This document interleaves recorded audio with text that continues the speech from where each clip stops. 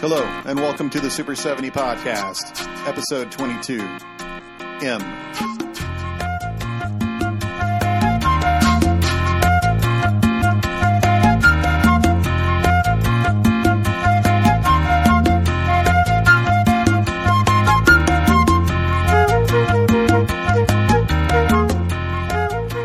The Super 70 is a commentary podcast meant to sync with the film we are watching. But you don't have to, though, and can just jam on in your car. I would, however, recommend that you watch the film we are discussing before listening to the Super 70 podcast. You can now find it on Spotify and wherever else podcasts are found.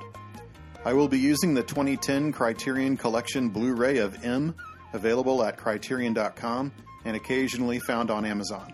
It is also available on the Criterion channel. If you press play on both of those options now, this podcast should sync with the rest of the film.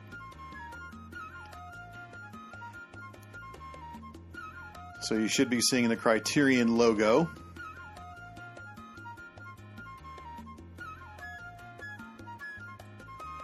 Janus Films.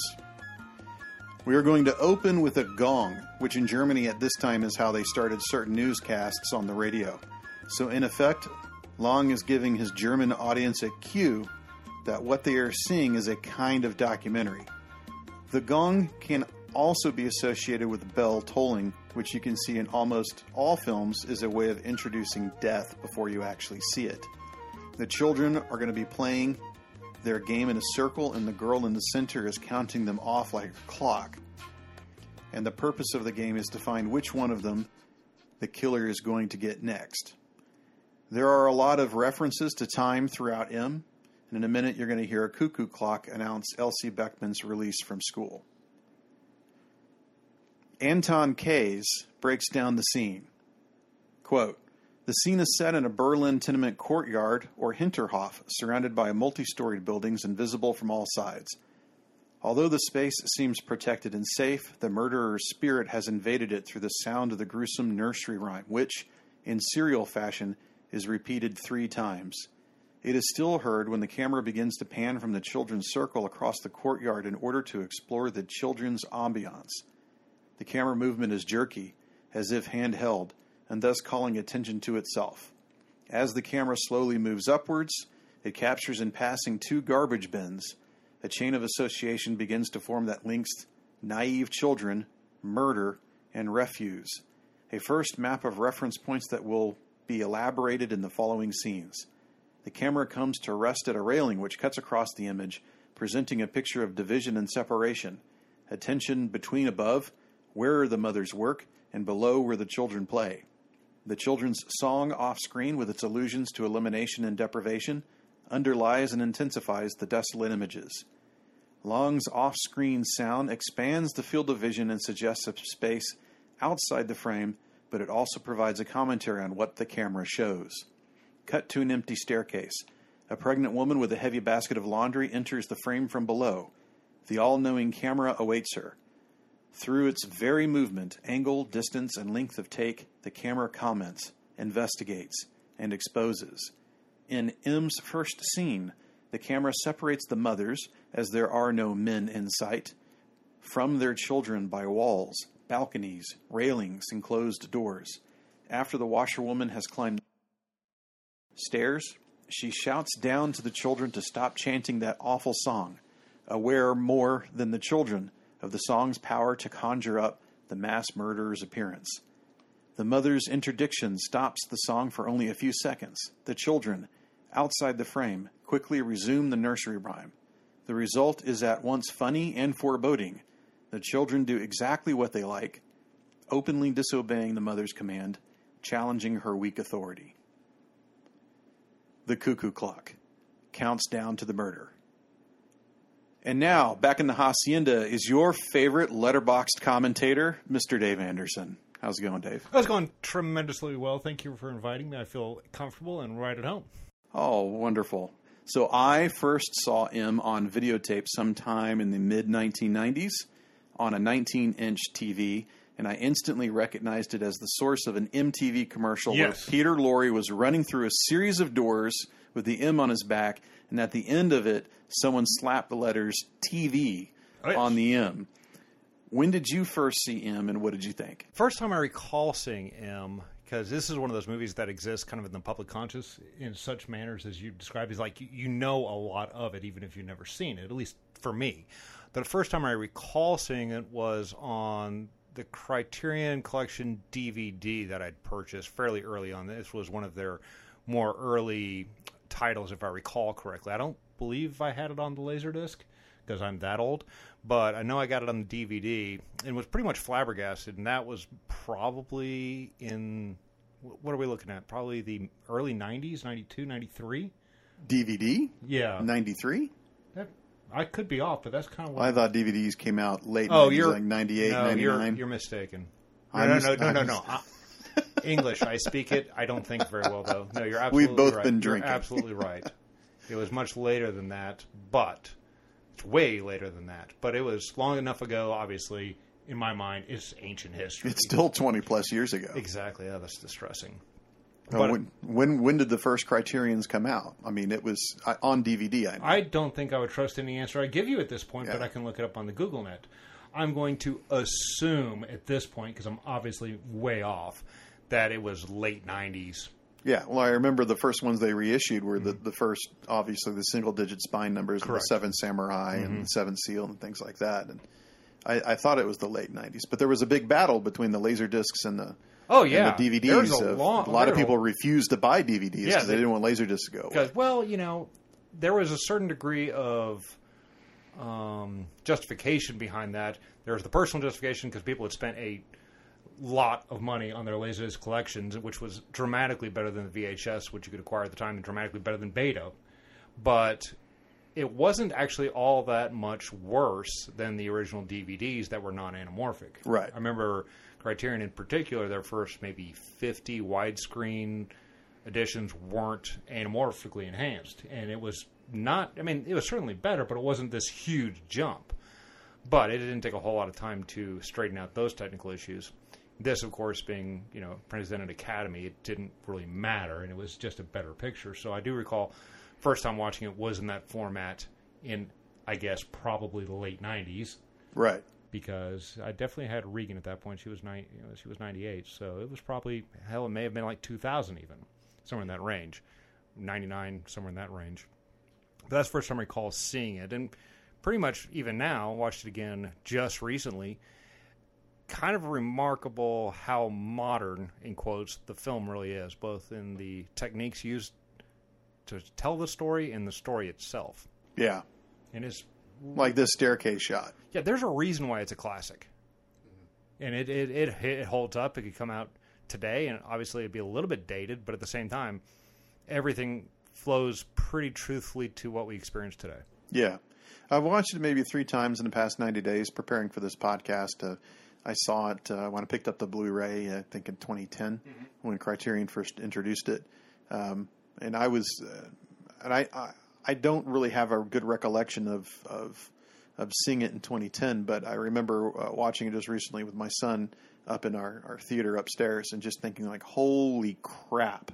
I just couldn't believe the framing, the mise en scène, the composition of the shots, the different type of shot collections that Long is using. It just seemed, like you said, like incredibly modern.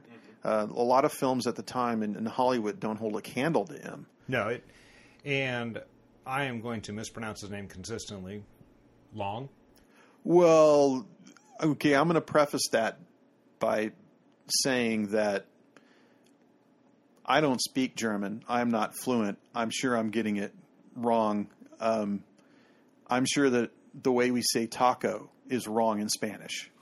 Or we say Madrid, but in Madrid they say like Madrid or something of that nature, right? So when I was in grad school studying film, my professor, who actually I asked, Dr. Barbara Hales, who specifies on 20th century German film, and she's an expert on Weimar cinema. I asked her to actually sit in on this podcast, You're actually... Oh, you should have. Yeah. She turned it down, so you're actually the backup. You're the honorary. Oh, I should definitely be at best tertiary. Tertiary. So I asked her to sit in, and she said, "Well, I don't want to do it." She said she was too shy, which I find hysterical because she gets up in front of hundreds of people and talks about film. Yeah, that's hundreds of people, and in a format such as this, you may be exposed to millions. Well, that's very kind of you to think. Millions! Sir. I don't think that's the case. The letter we're going to get into in a bit here, but it is a remarkably modern film. Oh, and what I was going to say was, I've always pronounced in my brain as Fritz Lang, so I'll probably always do that. That's fine. That's fine. But, I have been reading the book you'd loaned me from BFI, that this was his first sound film, which when you watch this, it's really pretty shocking because it's very subtle with the sound. There's not the over dramatics that I'm pretty much used to in the early sound films. Mm-hmm. I think back to like Al Jolson, Oh yeah, the jazz. Where it's just so big, where a lot of you had to over emote both for the theater and silent films. That in my brain is probably inaccurate, but it's just what I think, is really over the top. Whereas this is very subtle and good. Oh, absolutely. And 2/3 of this is shot without sound equipment. Mm-hmm. Right, because they didn't want to pay for the rental. Long didn't want to pay for the rental. Nero Film was not that rich. It wasn't like UFA or anything. Gotcha. So we missed we didn't miss it, but the cop who was escorting Elsie across the street is a sense that no one is safe. And in a sense, like the cop is escorting Elsie to her death. Mm-hmm. It's not too long after that she runs into Beckman. So the cop there's a theory that the cop's not doing his job, or I should say a feeling, not a theory. The mother is waiting for Elsie to return. And that is heartbreaking. Yeah. It's really well done. And waiting in Weimar is related to nerves. You can kind of feel the ratcheting up of attention until the murder obviously is a release with the balloon going through the wire and so forth. So sound is life and silence is death in this film. And when Elsie is murdered, the sound cuts out.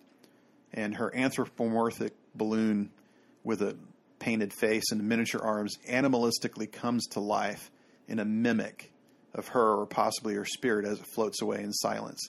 So you'll see the empty staircase again after that. There's an empty attic. So that's basically an empty life. So sound is largely not used in this film. There's a lot of silence. And William Friedkin called this movie a silent film with sound. And that's a pretty apt description. I think so. Yeah. So since we're in the sound era, now's a good time to get into diegetic sound and non-diegetic sound. Diegetic sound is a sound whose source is visible on screen or whose source is implied to be present by the action of the film. So voices of the characters, like you have here, diegetic sound. Sounds made by objects in the story, diegetic sound. Music coming from instruments in the story space, diegetic sound, like someone putting on a record player that you hear. Anything that comes from the film's world. It can be an explosion off screen as long as the character of the story turns his head to see it. Non-diegetic sound works differently. That is a sound that has a source that is not visible on screen, nor has it been implied in the action on screen. So examples, a narrator's commentary, non-diegetic sound. Sound effects that are added for dramatic effect, non-diegetic sound. Moods music such as the score, non-diegetic sound. M has mostly diegetic sound. Peter Lorre whistling The Hall of the Mountain King is diegetic. All the footsteps in the film are diegetic. The film has no score, so the largest source of non-diegetic sound is not here. So we missed Elsie bouncing the ball off the wanted poster, where Peter Lorre's shadow comes on, and that's going back to Long's expressionist cinema. And Lorre bends over, cut to Elsie's mother bending over with a knife. That's the very next shot. So there's a lot of transitions like that are not easily paired with each other and are actually kind of confusing to a lot of people who see the film. Like, you would think that maybe Long is trying to say that the mother is the murderer since she has the knife. But we know that that's not true. Right. So he's pairing something that you deliberately know that is not right. Like this man coming after the child, just wanting to be a good guy and just give the kid some candy. And now we've got now we know that he's not the murderer, right? But he was acting suspiciously to our eyes or to the public. Which this is the whole movie really is a tremendous criticism of the public and hysteria and basically mob rule. I mean, there's so many examples throughout the entire thing that illustrate that. This is a good example where, like you said, nice guy helping out a little girl, and it escalates. It escalates quickly. Yes. And these murders, I'm sorry, I'm trying to go through my notes here. I had a specific section just right on mob rule, and it is gone. This whole thing where the cops are now trying to save the murderer. Mm-hmm. So now the cops are the bad guy because he's not the murderer. They're just trying to save an innocent civilian, right. And the mob just turns on him. And then, of course, there's a scene when Lohman goes down to the speakeasy. Yes, I call it a speakeasy. They didn't. We're going to call it a speakeasy because that's what I thought of as well. I'm like, wow. Right. Yeah, but they didn't ban alcohol in Germany. Yeah, I was about to say, they didn't have Germany, prohibition in Germany because that would not work out. Right. There might be a world war that starts out of it. Oh, wait. Yeah, right. So the implication of the letter M in German is murderers among us. Mm-hmm. Long story in the BFI was he went in to get money from Nero for the film. He went in to get the studio from UFA, which was an old Zeppelin hangar that was outside of Berlin that UFA had put sound stages in, and Nero was going to rent it. And he went in there to convince the guy, and he said, "Well, tell me about the movie." So he was saying, "Oh, it's called M, and it's about a murderer." And he's going on to it, and the guy just kind of blanked out, and he wasn't being very kind. He was going to hand over the keys to the studio. And at the end of it, he said, "So that's basically what it's about. It's about a child killer." And so then the guy was like, "Oh, a child killer." And then he said, no problem. Here are the keys to the studio. Mm-hmm. So when Long went to go pick up the keys off of his desk, he said he leaned over the desk and he saw that the guy was wearing a swastika on his lapel. And then it occurred to him that he was obviously UFA was owned by the German government, and that this guy was a party member, and that he thought the film was about the Nazis. Watching this movie, you could easily translate a lot of it. There's a lot of fascist behavior in the film. And here, Lorre contorting his face into what he thinks he is. That's interesting, because a lot of it I don't see as fascist, a criticism of fascist behavior, as much as I see a lot of it as criticism of the public willing to give up a lot of sanity, yes, and dignity, and their rights. Give up to stop something that's admittedly, horrible, the worst thing on the planet, or top 5 at least. Yeah. But mob rule, again, going back to that, really happens quite a bit in this, and it is sort of ironic, or maybe it's exactly the point, how the criminals are actually the ones that are successful in the end. Yeah, and a little bit coincidental. In the past few weeks, we've been subject to looting all over this country recently. Yeah. Which we won't deep dive into that. So, well, look at this shot. My God. Oh. 10 years before Citizen Kane. Oh, yeah. It's, again, the framing is all set up kind of perfectly. It's unfortunate that this wasn't a widescreen film, because that just wasn't a technology that was employed or even thought of at this time. But it's certainly opened up to show as much of an image as possible, and everything in the frame is important. Right. Yeah. Like I was saying before, this was shot in the Staaken Zeppelin Hall, January to February 1931. It took 6 weeks to film. 144 other films were shot in Weimar Germany in 1931. And spending on films in Germany dropped because of the Great Depression from $328 million in 1929 to $238 million in 1932, due to obviously the fall in the lack of funds. So we should be lucky that we have M at all. Absolutely, there's a lot of genius. Is that Mickey Mouse in the back on the counter? It's not Mickey Mouse. It is a character. I noticed that as well. It's a character from Steamboat Willie, I believe, but I don't. It's from a Disney cartoon. Yeah, it absolutely is. Okay. Unless I'm wrong, because I knew so well on when the Criterion DVDs got released and when I watched them. Obviously, my memory is top notch. Right. Okay, so... Oh, and this is actually perfect. I'm sorry. There's so much of this movie that I really, really enjoy. So right now we're watching... Is he the prime minister? I'm not... Or he's the minister? He's a politician. He's definitely a politician. I think he's a municipal person, and this is the cop, right? Right, berating the head of police. Right. Just get it done. Why isn't it done? It's done, right? Why aren't you done? Where there's an implication. And a lot of it makes a lot of sense because there's that, what I find pretty comical criticism of his lack of understanding of how it works, but also the desperation, and that's kind of sums up exactly like how the public is. Yeah. Why isn't this fixed? Why isn't there a cure for the coronavirus right now? Right. And obviously that's not what... Catch the murderer. What's your problem? This isn't hard. Why aren't you doing your job? Yes. And this is a remarkable, in my opinion, introduction I read where, and it seems accurate, where this is kind of the introduction of the police procedural. Yeah. There's focusing on nuts and bolts. We not had a chance to speak about it, but there was a segment where two gentlemen arguing over the color of the hat, which made me think that they were both potentially colorblind, and it was neither red nor green. Oh.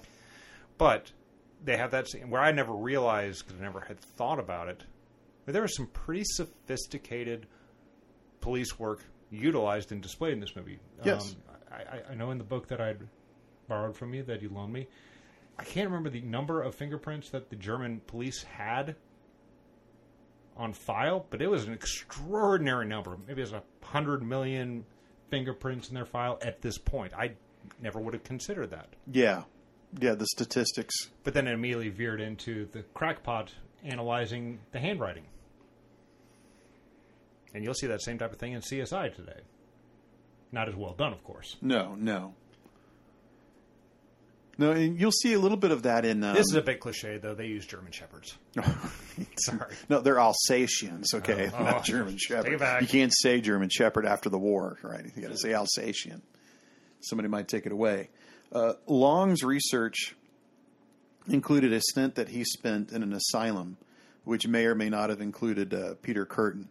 Peter Curtin was a serial killer in Weimar Germany, who was caught before Long shot M, and the trial was right before the premiere of M at the Zuampalast. So M was really ripped out of the day's headlines. It was very topical, and it was considered a Zeitfilm, which is a film that dealt openly with social problems of the time.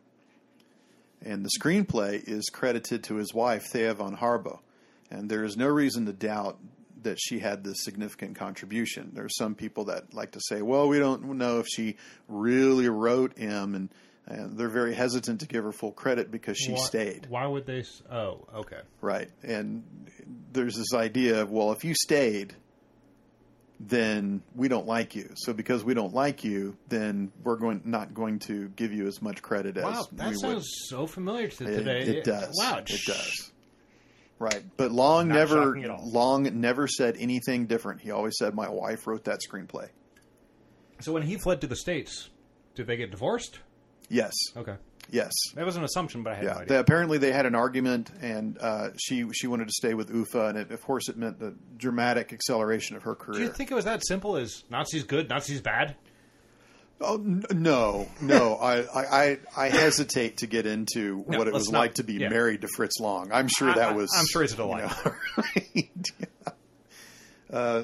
So, gosh, this anyway. is another just damn good shot. This is a shot of the alley watching the police just canvass the entire... the red light and there's district. another M in that shot, too. You notice that there are certain shots in this film where he's playing around with shadows or in geometry, and he's making an M in the geography of the picture. I actually had not noticed that. I totally believe it. There's several of them. I think the last count, just off the top of my head, there's probably 3, and that previous one was using certain geometrical lines coupled with shadows. But at the closer to the end, when he's being chased down and run down on the street, he's running down an alleyway. There's a shadow of an M on the alleyway, and that's a fact. I'll just show it to you if I happen to be looking at the screen when it comes up. Oh, in the language. Goddamn bastard. Son of a bitch. This is not a Hays Code picture. No. God, I mean, the films of this time frame, there is some pretty remarkable, they're so well done. Oh, well, I should say that this is pre-Hays Code, but obviously it would never come into effect because it's in Germany. But Germany had a long history of just putting stuff in that because it was a European right. It was more country. realistic portrayal. I'd say so. In some regards. Liberal is the wrong word. But if you look at Olympia, Riefenstahl's film, 1936, or Festival of Lights, or whatever it's called, the first part, there's nudity in that. Shocking. Yeah. Showing Olympic athletes nude. The people that we wouldn't want to see. Wrong.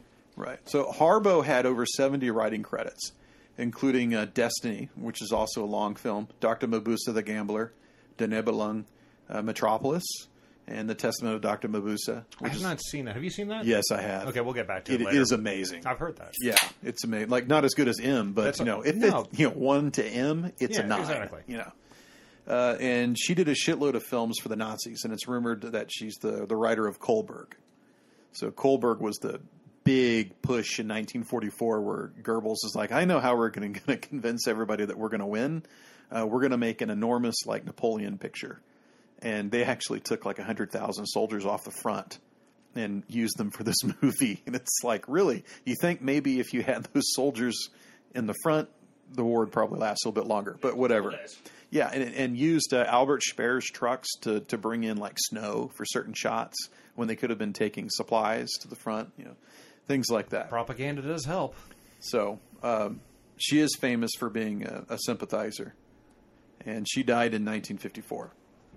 Now, Long had an amazing career, separated by what people call his German period and his Hollywood period. So he did Harakiri in 1919, Destiny 1921, Dr. Mabuse the Gambler 1922, De Nibelungen 1924, Metropolis 1927, The Testament of Dr. Mabuse 1933, and then Hollywood with Fury 1936, Hangmen Also Die 1943, which is about the assassination of Reinhard Heydrich, Ministry of Fear, 1944, also on Criterion. Right. And he was known for churning out film noirs like Scarlet Street, 1945, Cloak and Dagger, 1946, The Big Heat, 1953. And he did that weird-ass exploitation film with Deborah Paget called The Indian Tomb in 1959. I'm not familiar with that. Oh, it's a color film, Technicolor, Panavision. Yeah, it's very bizarre. And, for 1958, almost borderline X-rated. It's crazy. And most of what we know about Fritz Lang is his interviews with Peter Bogdanovich and William Friedkin. Okay, Elsie's murder. We missed it again, but Laurie's head actually covers the word murderer with his shadow on the wanted poster for 10,000 marks. And that poster was next to a poster of a boxing match and a movie theater advertisement. So it's sort of in the mix as far as pop culture is concerned. Yeah, and it definitely dates it as a tale about right now. Right. When this had come out, of course. Yeah. You think there was a mimicking going on, like his bowler hat and his bald head? Yeah, oh, absolutely. I would be surprised if there was anything in this movie that's by accident. I mean, it probably wasn't, but it strikes me as one of those films that was completely... I'm totally blanking on the word because I'm a dummy. Written down? No, not written down, but storyboarded. Right. And I don't think it was, probably, but I haven't the foggiest. But it strikes me as a movie that has got that much detail that you could see where it would have been storyboarded down to the nth degree. I mean, it's kind of like a Kubrick film in my mind in a lot. It seems like it's so well planned before anything was ever shot. There was a great documentary on editing called Side by Side, which I recommend any film fan show. And I don't remember if it was Steven Soderbergh or someone of that nature, Paul Thomas Anderson or something, and they were talking about they did not consider principal photography to be the creation of the film. Okay. They considered editing to be the creation of the film. Oh. But like this shot with the consumerism and everything like this, and the shot before it and the shot after, and I find it hard to believe that Long would agree with that notion of editing. I think it's probably one of those that he would look at it with a little bit more balance. This strikes me as something that he filmed exactly what he saw, and I would be shocked if there were deleted scenes, that existed ever. I can't see a possibility where there would have been a, quote, director's cut of this movie. Yeah, there's only one deleted scene from M, but we'll get to that later. Go ahead. No. That's it. It's just it's really tight, even though it's almost 2 hours long. It's 117 minutes, Right? And it's really tight, and there's not a lot of wasted time. There's not a lot of wasted space, and which is kind of shocking considering fundamentally it's a fairly simple story. Yeah. There's a lot of allegories and things attached to it that make it significantly more complex. And I do like the owner of the bar here berating the police for ruining her business when all she does is serve, the seedy underbelly of Berlin. Yeah. Of course. But she's a sympathetic character. Actually, most everybody in this movie is sympathetic, even if you don't necessarily want to hang out with them. It's like you can see and understand almost all their motivations. Yeah, why are you bugging me? I'm not a serial killer. Right. It's like a poor the guy businesswoman trying to make a buck. It's the guy who gets pulled over for speeding and says, "There's serial killers out there. Why am I?" Yeah, and that is actually pretty much alluded to, if not stated explicitly in this movie. Right? They pick up a pickpocket. He's like, "Why are you bugging me?" Yeah. And Long noticed what he described as angst psychose, psychosis of fear, a revolting mentality that mingled misanthropy with overzealousness to produce the kind of behavior that led to the denunciation of neighbors and other associates. M mounts a number of scenes immediately following the news of Elsie Beckman. That's that we noticed when it was going on when they were pulling a guy in the crowd, in which the usual suspects are rounded up by the police officials and the mob mentality on the street. So we see how the mob takes control. The media stokes fears, and now we have cancel culture, Twitter trials, in this is collective psychosis. And angst psychosis, Bevölkerung is what they say in German, rampant paranoia, and you see this really heavy in Long's American films, like Fury, Ministry of Fear, Hangmen Also Die, which is just a paranoid delusion, I think. That film is another, if you haven't seen it, you should give it a shot. It's pretty crazy. And all of that is based on what is effectively a crime serial, which was very popular in Germany during the Weimar Republic. G.W. Pabst directed a film called Pandora's Box, which romanticized, like a Jack the Ripper type of killer. And Peter Curtin, like he was a modern day Ripper, he got the death penalty. And the cop in the case supposedly was the prototype for Carl Lohman, right? Curtin actually wrote an anonymous letter to the cops, kind of like the Zodiac Killer, where he is telling them where he buried one of his victims, and they ignored him. So he sent one to the newspapers, and it caused a huge panic and lots of copycats. And one guy confessed, who was actually put on trial, and he was later committed to an asylum. And then they found the body, and then, of course, the public was outraged. Like, why didn't you take him seriously? Why did he have to contact the paper? Which is because they only had 20,000 other copies to do. Yeah. Well, I mean, or the copycats, or the people who are sending in. But that is the interesting thing that it's like that scene in Zodiac by David Fincher. When how many leads do you have? Yeah, 90 this hour. At this rate, we'll never find them. Yeah, it's 90 and none. Right. But it is kind of it is one of those things that isn't really explored really at all, as far as I can recall, in this movie. In that, at the end, when he is pleading for his life and justifying his behavior, so to speak, he presents it as if it's a burden that he's carrying, which is, I don't disagree with it. I have a desire to kill young girls. Oh, that's a burden. Sounds like it. Right. But he's also desperately wanting recognition, which fights against his primary thrust of I can't control it, I don't want to do it. It's like, maybe you do. Right. So, well, that's not too far off the mark. I mean, some of our greatest crimes in history, they suffer from the same thing. Like if you read a book or any book by Raoul Hilberg, who's like one of the I don't think he's passed away now, but he's one of the foremost scholars of the Holocaust.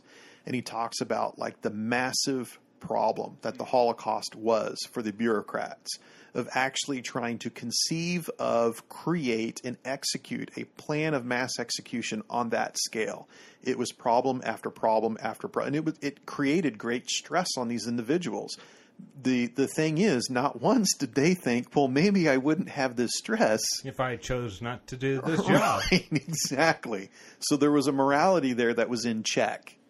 And it's the same situation with Laurie's character. Really, like he thinks I'm carrying this great burden. Yes, but absolutely, you shouldn't have to carry that burden. We all agree. But that's the thing, right? Is there's a pretty poignant argument presented in this movie that he actually isn't guilty of his crimes. Right.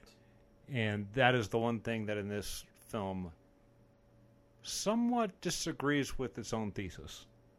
Oh. But we're not paying any attention to the movie, and that guy looks a lot like Thomas Hayden Church. That's interesting. I didn't think about that. Because you're much smarter than I in such things. Well, I don't know about that. That's okay. Pretty good. So now we're going to the first meeting of the organized crime board. Yeah. Which looks like a modern corporation. Really, pinstripe suit. Perfect. Right. The leather gloves are the only thing that look kind of, I hate to use this word, but Gestapo-y. And later on, this is Strucker, the crime boss, right. The kind of like He's the Lucky Luciano type of guy. Mm-hmm. He's the most highly respected of the crew. Yeah, and later on, he shows up in like a leather jacket, mm-hmm. and he really looks like he walked out of the Gestapo then. Right, which is interesting because a lot of his planning and thoughts and arguments are very logical. Maybe that's exactly what the point was. Mm-hmm. Was that? Sorry, don't know the Gestapo that well. Thank God. But maybe it is a criticism of that where it's presented as very logical until you get a little bit deeper, in which case, well, no, this is madness. But, I mean, he is probably the most logical and effective character in the whole movie. Yeah. His plan makes sense. His execution is perfect. He catches a criminal. Yeah, exactly. Yeah. And he's the prosecutor at the end of the film. Yeah. And puts forth a very compelling argument. Yeah. Which is rather that... Okay, we'll get to it later. The trial. Exactly. Yeah. No, that's all good. And good God, I wish I could smoke in your house because these people are putting out 4 packs a day. It's amazing how much smoking is in this film. And, I wish the people could watch it with us because we didn't even have a chance to talk about it. But I noticed when I watched it again, when for lack of a better term, the crew that's hanging out at the bar, it looks like they should be a poker party. Yeah. At the old men, and they end up accusing each other. And the one guy has the pipe with the cigar stuck in it. I'm like, that guy's a professional. No, I'm using a cigar in a pipe. He's a pro. But look at this. You got smoke just coming right by the camera. And it's obscuring the white tuxedo there. Like maybe he's not nearly as pure as we think him to be.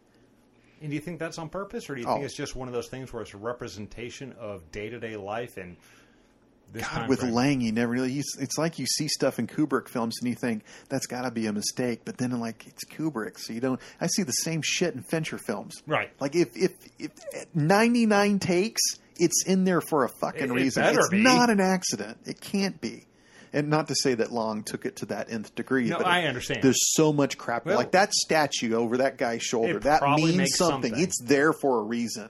And I don't know if that's something that's topical at the time. I would suspect it is. It's why I want Dr. Hales here is to tell me what did that fucking mean back in 1930. Yeah, like I said, it is a movie that strikes me as very much completely built, packaged, and done before they even began.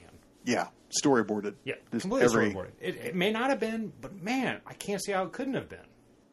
It's just so careful. Like that previous shot being divided, like for some reason, M wanted Lohman on the left, standing against the wallpaper. See, and then that guy sitting on the right with the curtains behind him. They're clearly being divided. Yes. And what is Long saying by that? Because he did it for a reason. Because Lohman is about the only one in this entire movie who is presented sympathetically. I think, even though I was just talking about the safecracker, definitely the most efficient character in the film. Lohman is definitely the most kind-hearted protagonist, if you will, because obviously other people are He wants to catch the bad guy. He wants to catch the bad guy. But yeah, this movie definitely does not strike me as Casablanca, where there's no reason it should have worked, and it did. Yeah, we all like to think Again, man, there's a lot of smoke. Oh my God, it's a crazy amount of smoke. Yeah, we like to think that, my Casablanca was like a given hit because of Curtiz and everything, but really it should have been a disaster. It should have been a flaming disaster. The more I learn about how they shot that movie, I am just absolutely shocked that Casablanca is so good. Which is, in my litany, is definitely top 10. Yeah. But, I mean, yeah, it should be a total flaming disaster. It should be. But, again... God, my God, the smoking is just driving me crazy now. Okay, so... We're going to have to take a pause. Our next podcast is going to be on the back porch. I'm going to mic the back porch so we can sit out there. Okay, back to Peer Gynt. Yes. And do you know why Thea von Harbou chose Peer Gynt? I do not know, so please inform me. Let me tell you.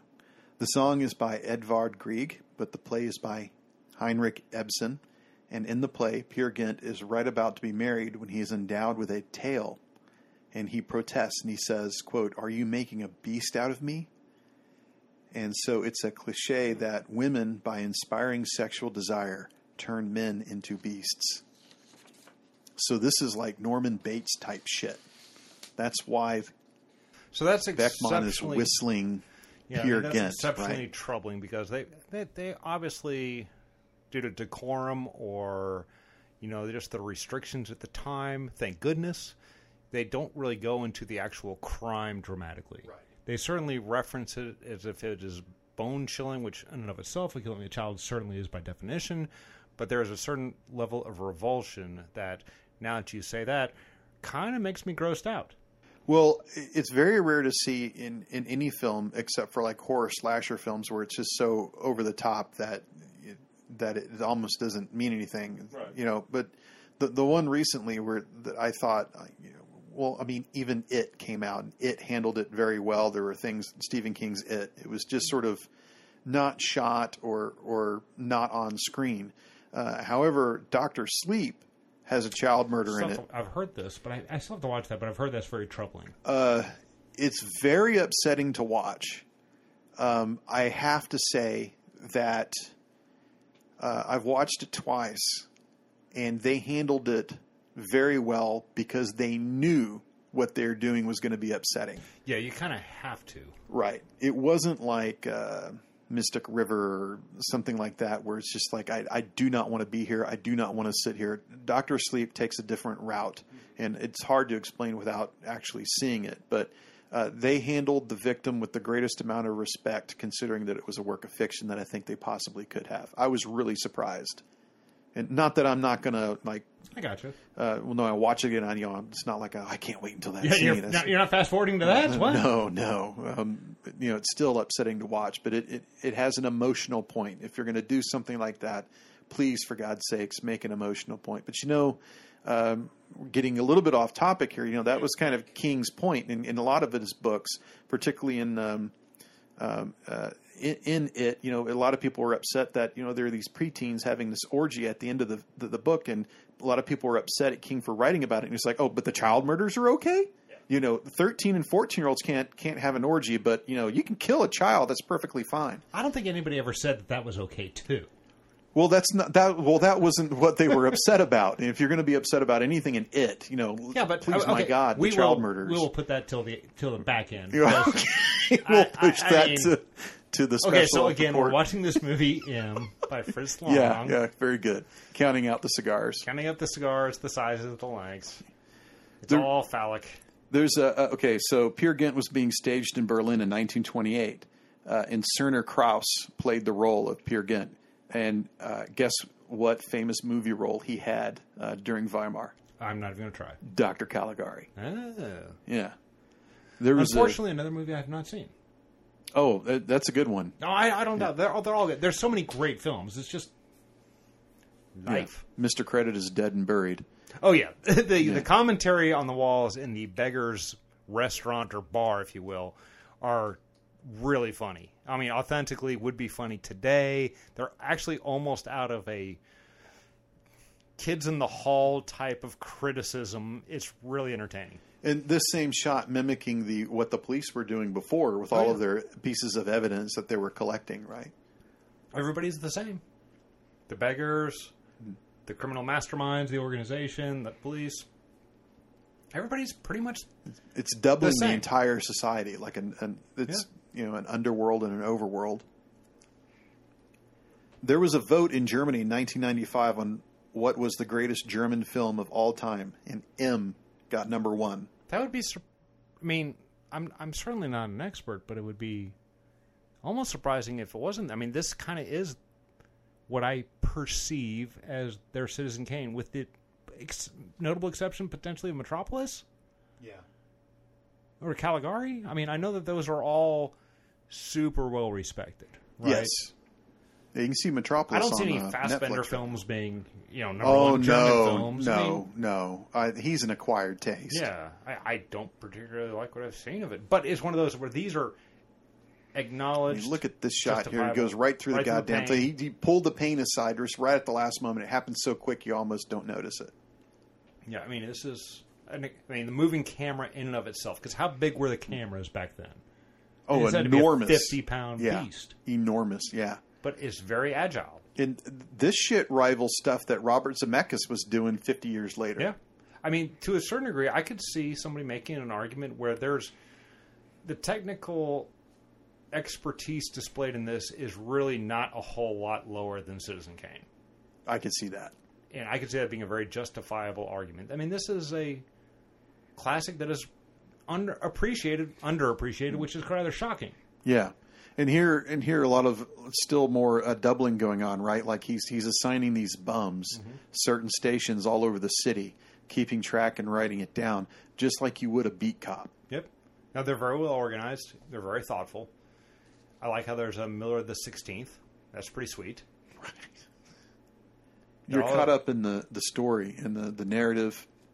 And actually, this is another thing I had noticed is right now we're in the assignation of the bums.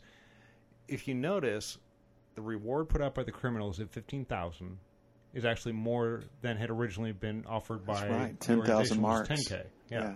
So they mean business. Right. For multiple. I mean, mostly it's selfish reasons. They need to preserve their lifestyle and their freedom, so to speak. But it is pretty remarkable. It's like, the means the ends justify the means. Right. I don't know if I agree with that, but I found that a pretty interesting and probably totally on purpose, point. It's $15K. It's $5, which is certainly a lot. Yeah. Especially back then during the Depression. Right. Oh, that's distressing. I like this, though. The blind man with the black, not German Shepherd? Illusion? Alsatian, sorry. But they're paying attention. That sign means pickup. So he's walking by with the child. This very suggestive stuff. So this is not a movie that you want to like. It's a movie that you like regardless. Yeah. There's so heavy expressionism here. So what is expressionism? Ha-ha. German expressionism? Yeah. The use and manipulation of objective reality to reflect the inner emotions and responses of the artist. I actually looked that up. I don't doubt it. Because to ask me, do I know what it means? Oh, I say that I do, but what, But you couldn't define it as succinctly as that. Exactly. Expressionism appears in certain stylized visual arrangements which sometimes, but not always, have symbolic reference beyond their factual content and artistic form. So Long telling you that time is important by having the children stand in a circle and count off like a clock, that's expressionism. Peter Lorre's shadow over the word murderer when he's talking to Elsie, that's expressionism. That's all I had. Oh, that's fine. I don't know if this is an expressionistic movie or not. I suspect, based on what you're saying, it is. I think there's a lot of it in that. The letter, by the way, that's one of the ways how they caught Peter Curtin. Was he was using a certain type of pencil on a desk, and they were able to take a print. So this off the really desk is Law and Order of the day. Yeah, torn from today's headlines. It is. It's just remarkably effective, and again, I hate to keep repeating a point, but it's so modern. This could come out today, and thank God it isn't, because it would not be a good movie. But through these lenses, at this time, this level of restraint and thoughtfulness. Well, it's the same reason why we like Blade Runner. You know, he goes to the tub and he finds the scale. He takes the scale, he takes it to an expert. Expert says it's off a snake. Okay, where do you find the guy who made the snake? He goes to him and says, well, where did you sell this snake? Well, I sold it to this guy who owns this club. Go to the club and try to find the snake. Snake is being worn by a stripper who's working out back. So it winds up being one of the murderers that he's looking for. It's no different than that. It's why we like it, even though it's a sci-fi film. Right. You know, it's the why so many millions of people are fans of the 14 different Law and Orders that have been playing for the last 30 years.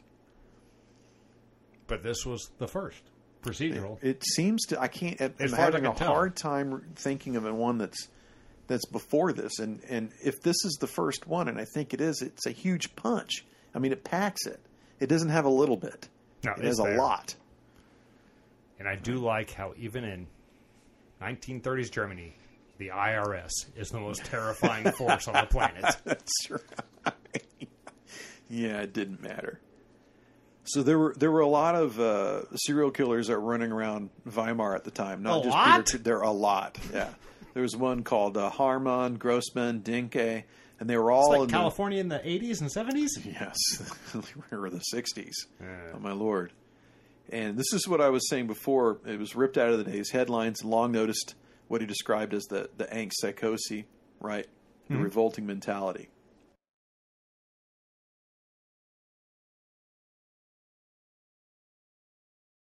Karl Dinke, one of the serial killers, this is where I was going. He was a very devout churchgoer who kept the pickled remains of his victims in his house. Fritz Harman murdered 27 young men. He was tried in 1924 and was the first case in Germany to discuss the insanity plea. He was committed, escaped, murdered another victim, and he was executed by guillotine in 1925. I do remember reading that. Yeah. Seems fair and reasonable. They gave him a shot. Speaking of shots, look at this shot. Oh, yeah, the overhead. I doubt it was the first. I mean, a lot of these type of things you look at and say, oh, maybe this was the first, and you're sure it's not, but it's so well done. It's so much going on. Dolly shots, crane shots, push-ins, tracking shots, handheld shots. This film has it all. Mm-hmm. Overhead shots. And sound. And the way that a film is shot and the way that it's scored can make or break a picture.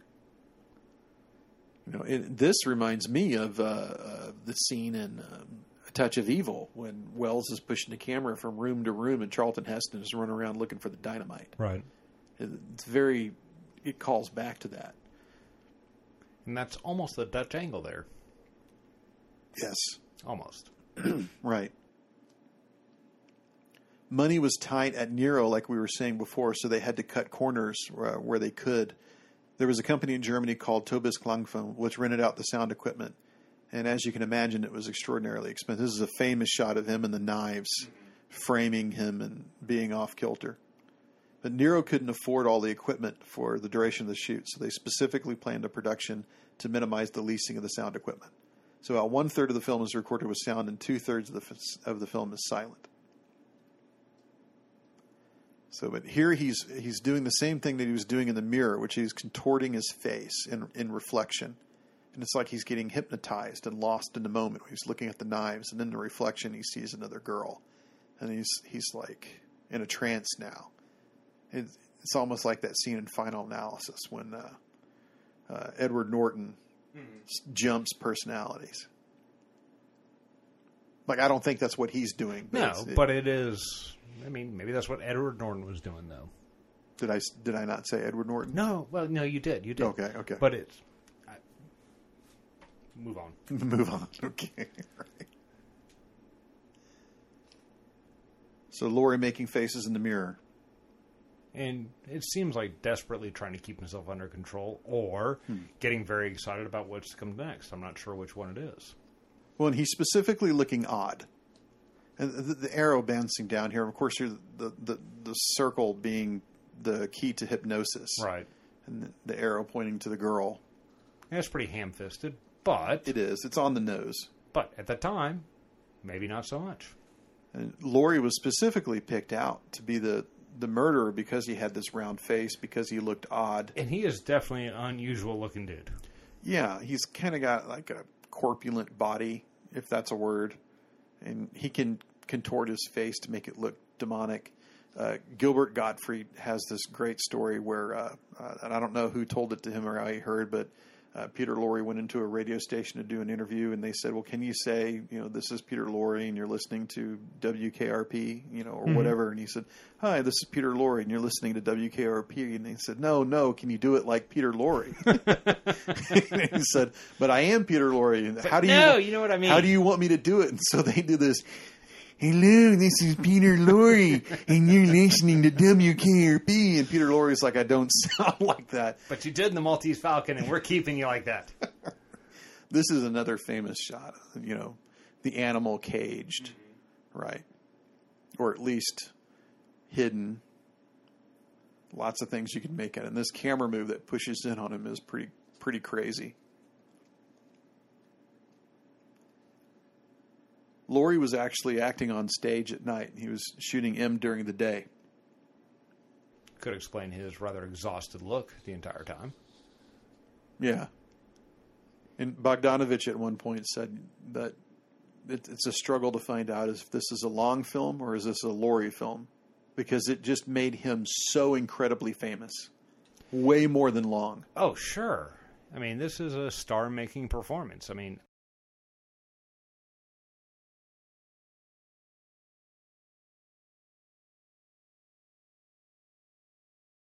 The bad thing about it, I don't remember his real name. I think it was Lowenstein, and he's not from Germany. He was originally from Hungary. He was a Hungarian Jew. Fritz Hippler, who was another German director, he did a notorious fake documentary in 1940 that was called The Eternal Jew. And it is rank propaganda of the worst kind. I watched it when I was in grad school, and it made you want to vomit continuously for 90 minutes. And it ran footage from Lorre. Reefer Madness for Jews? Yeah. I wouldn't go quite that far, but so Reefer Madness was definitely worse. Much worse propaganda. Well, Reefer Madness was stupid. Well, it sounds like what you're talking about may have been pretty stupid. The Eternal Jew was nauseating. Gotcha. You would need some reefer to get through the Eternal Jew. But it ran footage from Lorre and M, and it used his role to exemplify what a dangerous Jew was. Well, I could see where that would be effective. Peter Lorre is definitely a dangerous dude in this picture. Actually, he is remarkably effective in this movie. Uh-huh. I mean, he is someone who is terrifying. I mean, he is almost your first Freddy Krueger, but presented significantly more sympathetically. But just as terrifying. Well, but I would say that he has this. Like, I went to a Judas Priest concert once, and Rob Halford, the singer, you talk about somebody who just takes your fucking eyeballs and just doesn't let go. And Lorre does that, like when he's in Casablanca. Oh, yeah. Until he disappears, your eyes are on him. Like, I know it's kind of distracting having Bogart come in and out, but you're really like, oh, that Lorre guy. He's a whack job. I'm going to watch him. Yeah, and in the Maltese Falcon, it's really it's the same thing. You're just tied into him, and so he runs the last hour of this film. Here's the guy listening to Ghent, the balloon song. Yeah, he's like, I recognize this. So who's actually authentically blind? Was he?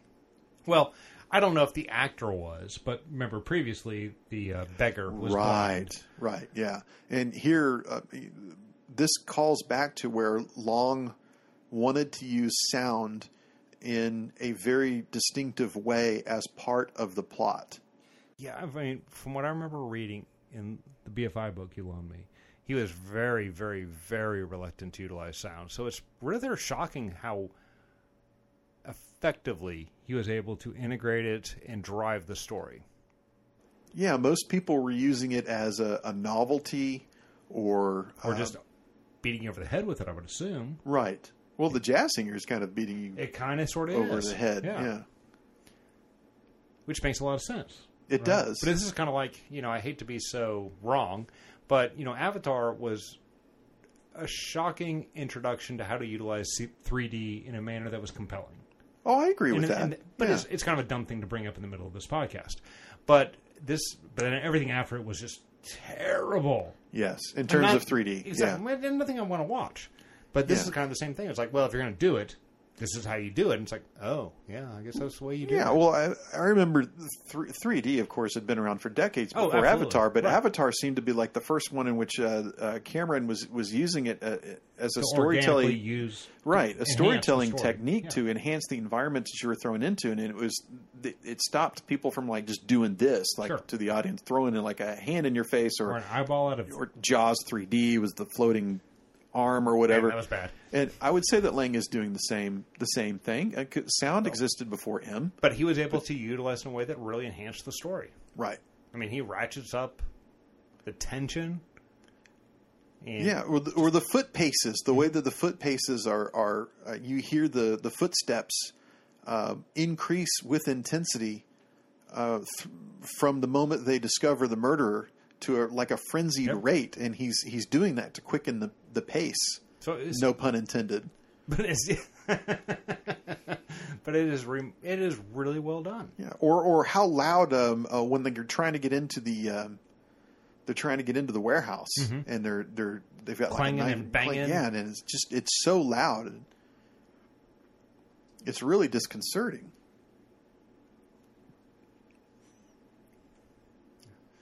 So here is the point where, part two of the story really takes off. So here's another thing. So the M, I don't know if you ever looked at your hand, but there's an M on your hand, and he's just following the creases on the hand.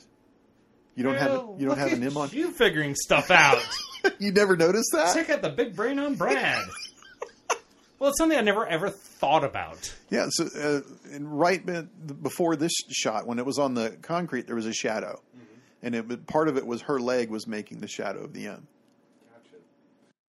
And here we begin where I recognize this because it was one of those MTV. And I remember watching this movie for the first time. MTV! Yeah. There it is. Which, I mean, to anybody who has listened to this podcast that's younger than 30 is probably, what the fuck is he talking about? Yeah, what the fuck is MTV? Yeah. It was before the YouTube. Which is hard to believe because the YouTube has been around forever. And this is, again, just perfectly illustrative how, I don't know anything about police work because I'm not a policeman, but so much of your job or your work or your life is job or work. Yeah, how clever am I? But it is one of those where there's so much insignificant drudgery that if it's re-examined, changes your perception significantly. Sure.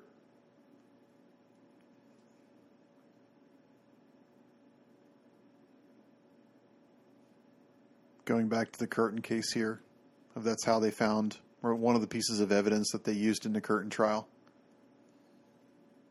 We have the police and the criminals.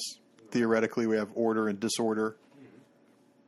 But Long is kind of messing with us because by the end of the film, the organized side of the criminals and the cops proved to be very disorderly. Right. And then you have, justice and revenge, which are not the same thing. And then you're sort of pitted with democracy and fascism against each other. Like, which one is which? I mean, are the police being fascist by bringing the hammer down? Or are the criminals being fascist by inherently being criminal? Is there any side that's democratic? Because the underworld is just bringing about the will of the... The underworld was absolutely democratic. Yeah. They're 100% democratic. They're fulfilling the will of the people. Yep, exactly. Every single person. They're pretty consistent, except for the defense attorney.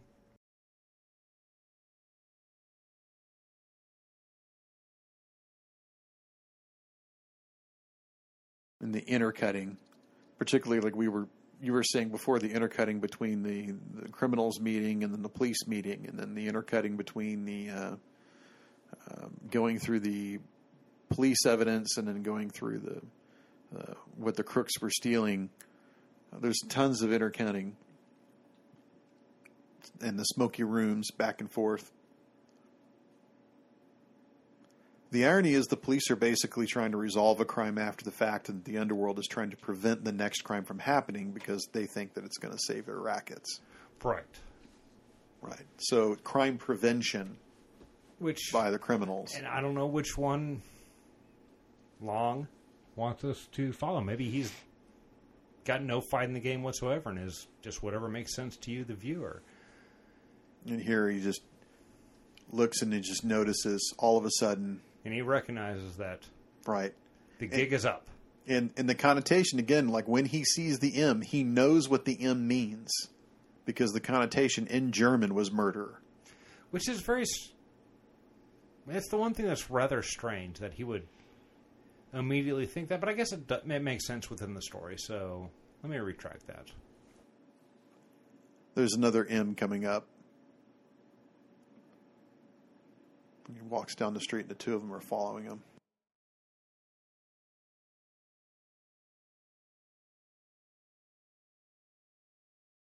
It's this one here. You see how it's kind of got that angle? Yes, I can see that. Yeah. But again, it's a perfectly framed shot. Yeah. And this is all inside that Zeppelin hallway. The hangar. That was it's a lot of construction these guys pulled off. Yeah.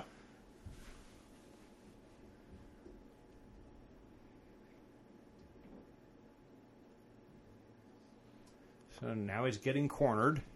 He's a rat in a cage. And there's a seriality that's going on, and not so much in this scene. He's being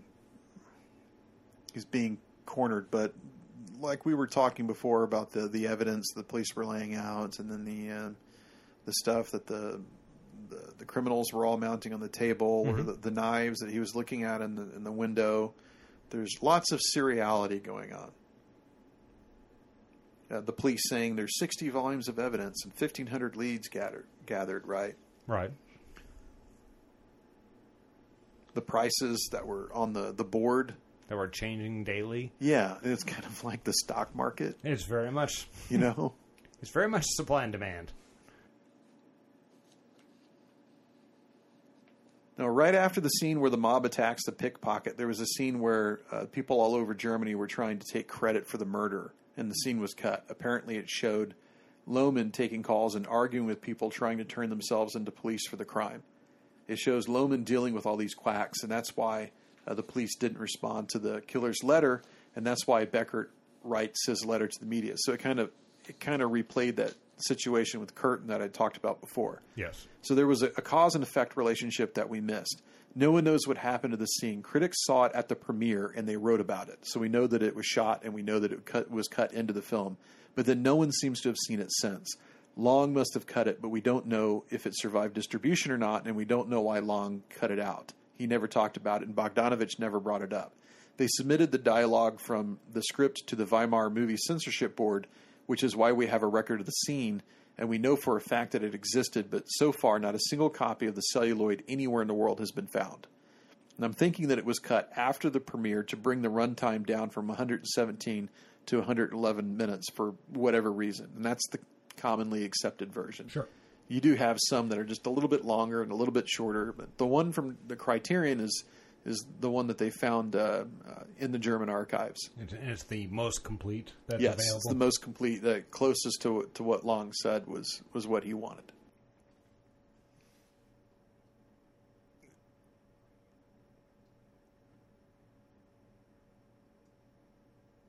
All right, so the beggars have called for backup, which I don't know how they're pulling off, payphone calls, but you know what? They are.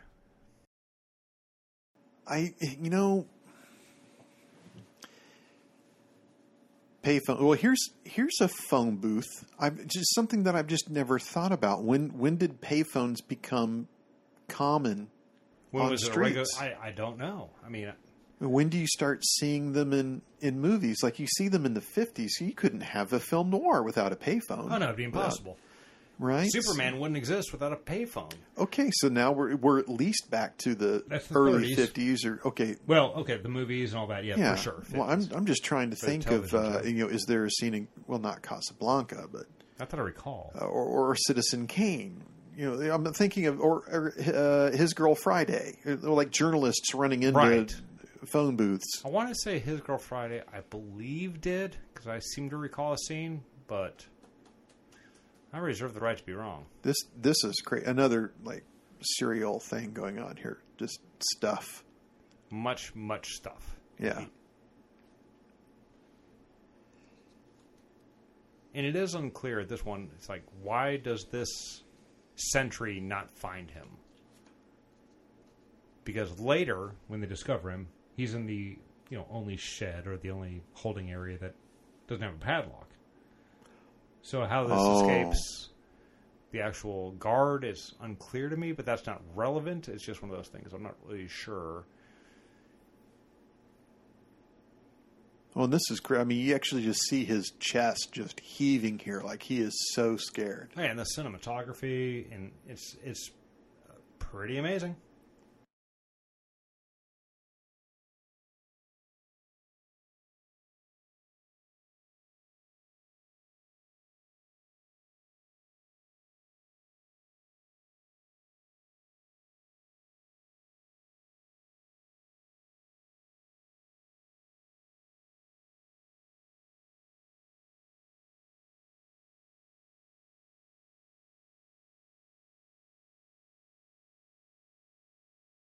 Liftoff.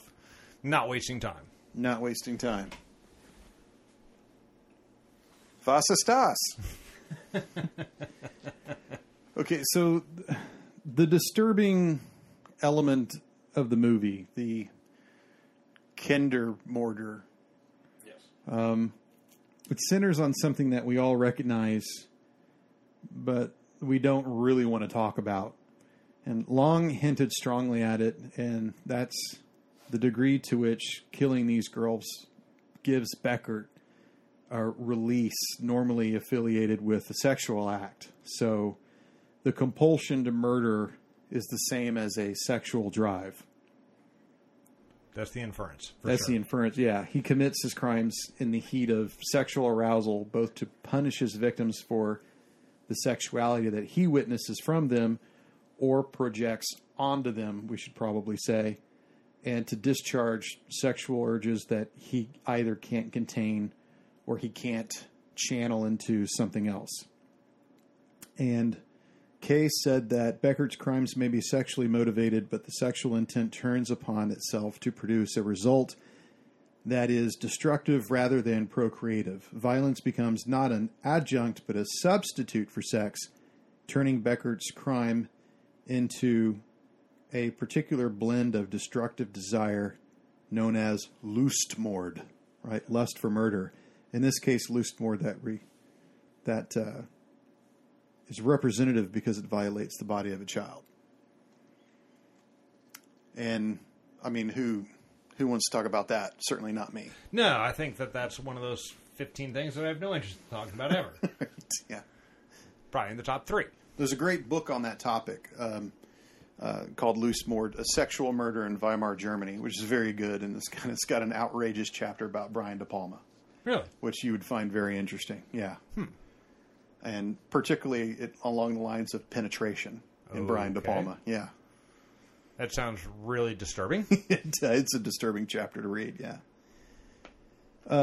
Now, when he's caught with the second girl, he's actually walking by a movie poster on the wall of West Front 1918. Yes. And I saw it, but I didn't bring attention to it. And I mean, we can't escape the influence of the First World War on Weimar Germany or this film. I mean, Elsie doesn't have the dad. None of the kids in that little circle have fathers, and with the exception of some of the police force, there's no men of really military age. You've got like a lot of old guys around. The killer basically is the only one that's of military age. I mean, Lohman is so much older. He looks like he's in his late 40s or 50s. And at one point, I think the second girl actually refers to Lorre as uncle. Right? Because you may have a lot of uncles in this society. There's no fathers. All the fathers are dead. Right? All the cops have gray hair.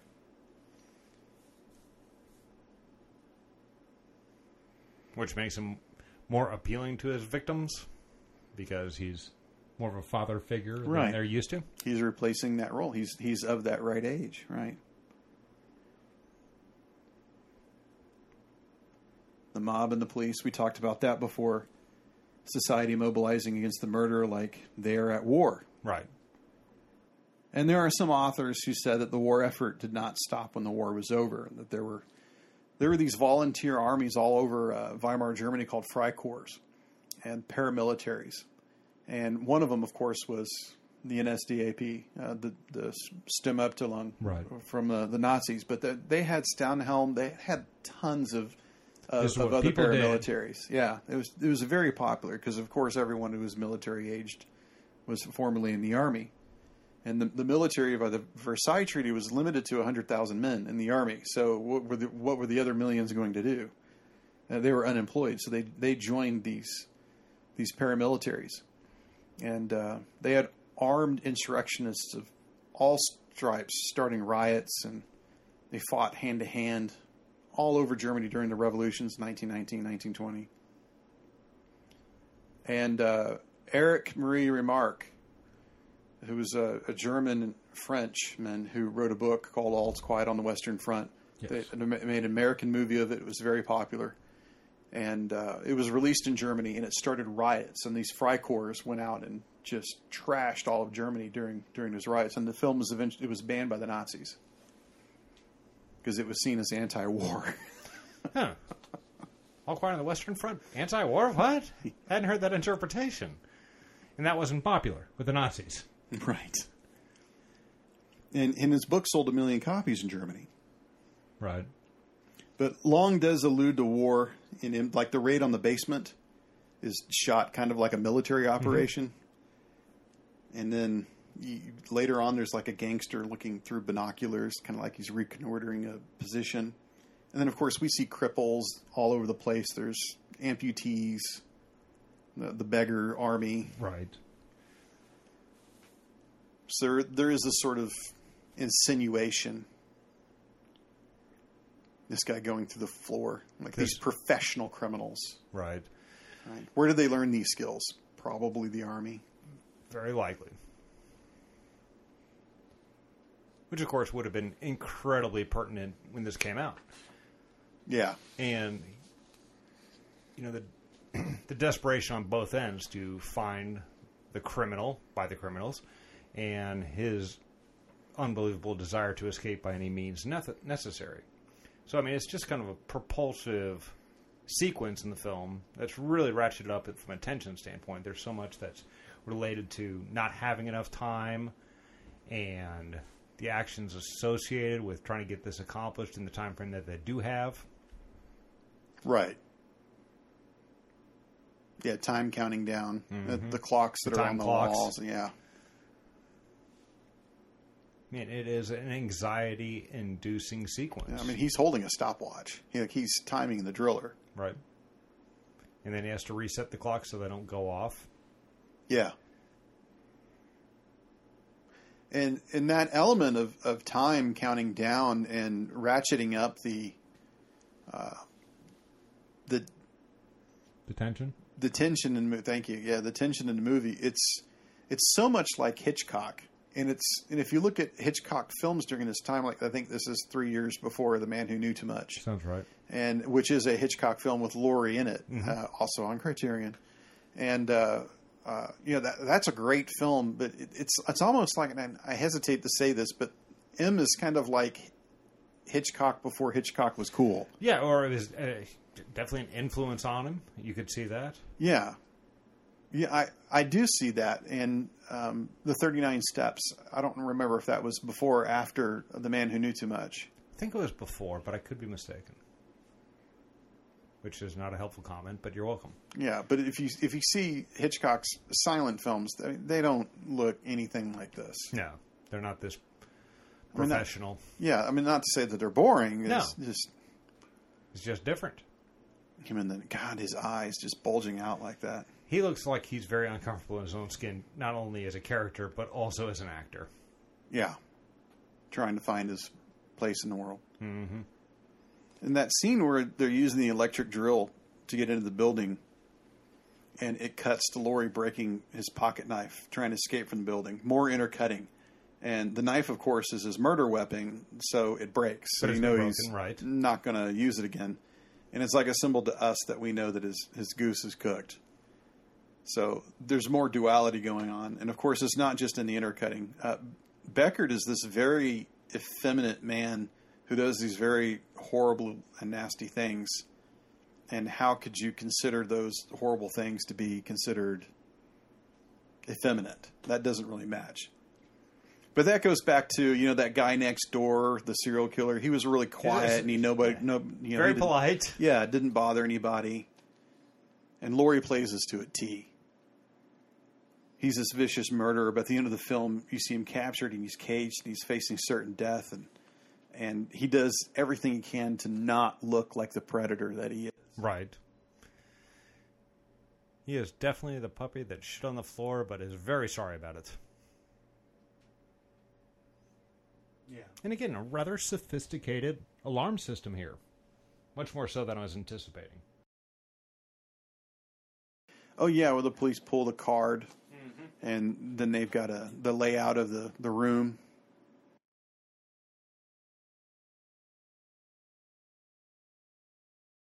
Beverages always assist. Lubricating the throat. Someone can speak. It's just fitting that we're celebrating a German film by drinking beer. Absolutely. Even though mine is technically a cerveza.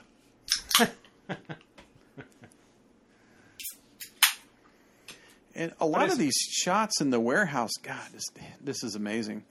A lot of these shots in the warehouse, they kind of mimic the opening shots of the empty apartment building when they're looking for Elsie.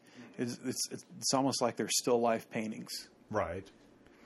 And I can see that. And I know that Long wouldn't be the first person to copy Monet or Manet and try to recreate something that is still, Scorsese's been accused is the wrong word. People have pointed that out. There he is, the dog. And it's almost like he's already locked it. Yeah, it's about to say that. I mean, he's in a prison, which is, legitimate and literal, but also, pretty, metaphorical to his own personality. Long copied parts of the break-in from real news stories. Really? Yeah, there were some bank robbers in Berlin in 1929 who cut a hole through the ceiling of a bank to get to the safe deposit room. So this instantly makes me want to think, okay, what are the 5 greatest bank heist movies of all time? We shouldn't go through that right now. No, we shouldn't go through that now. Definitely later, because I saw that guy drilling through the hole, and I was thinking, geez, in 1930, they're doing that then. The door. See, here's the still life that I was talking about. Or crime photos. Right. They are, and they are replicated and displayed again, pretty much, as crime photos, which, we, the audience right now, we know the story, so it all makes sense. But when Lohman and the other police are looking at the images, initially it's like, I don't get it. What are these people doing? Right. And this feels like a finale, like we're almost at the end. It should be the climax, but we're still 30 minutes out. Yeah, it's pretty amazing. Joseph Goebbels, the Minister of Propaganda and Enlightenment during... Enlightenment. That was the technical name of it. And he was in charge of UFA. He kept a diary and wrote it in almost every day. And unbelievably, they found this diary after the war. And he wrote in his diary the night that he went to go see M at the premiere. And he said, "Fantastic. Against humanitarian sentimentality for the death penalty.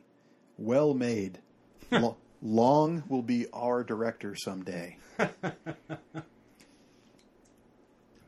Well, and all the plans of mice and men. And thank goodness he wasn't, because I think he'd be more effective than Riefenstahl. Probably wouldn't have made a significant impact by the end, but you know what? No need to make it longer.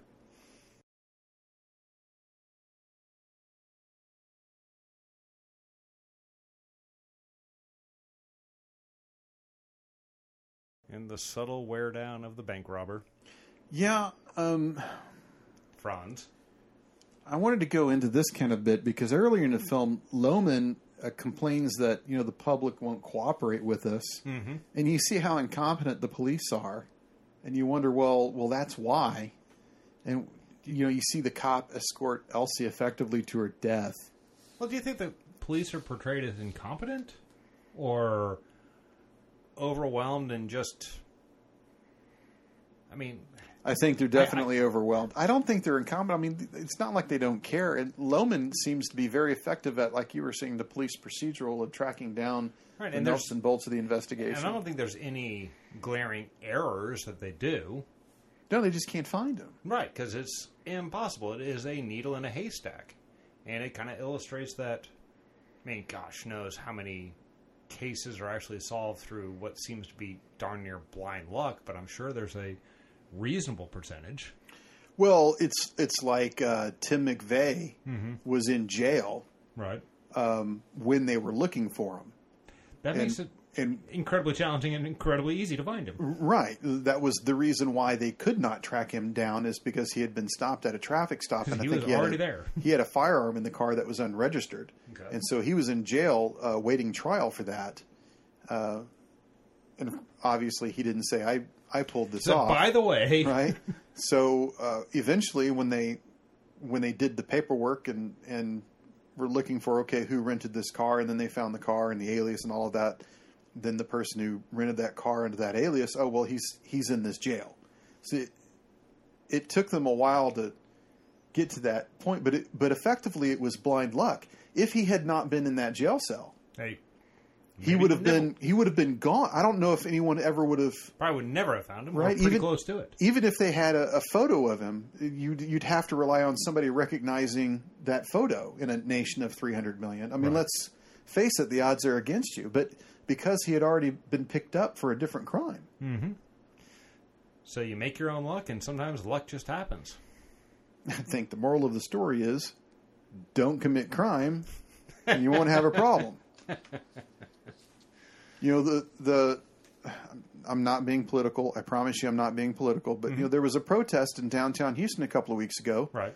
We live, for those of you who don't know Houston very well, it is a commuter city. You have to get in your car and care to go someplace in order to get there and do things. Everywhere is 45 minutes away. Everything is. And so this woman drove in from a suburb and threw a rock at a cop. Cops went into the crowd to get her. She's resisting arrest, so they have to hog tie her, pull her in the back of a police car. And she's crying and screaming the entire time. And I'm thinking, but you chose to do this. Right. You chose to get in your car, drive 45 minutes, and pick up a rock and throw it at a cop. Yeah. So I really think that you forfeit your right to complain after you're hit with a baton and pulled out of the crowd and thrown in the back of a car.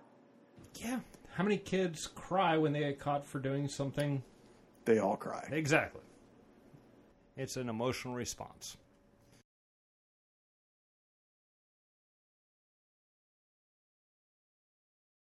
Swear to that anytime.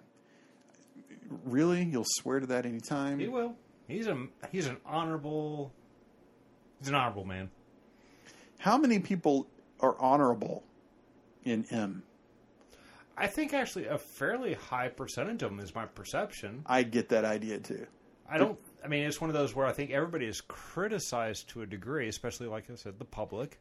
But the public are about the only people who are portrayed without any degree of sympathy. I think the cops and the professional criminals and, the villain of the piece and the victims for sure, they're all portrayed with a certain degree of nuance and understanding. The people I really have empathy for in this film at the end are the mothers when they're at the trial. That's after the verdict has been handed in. Right.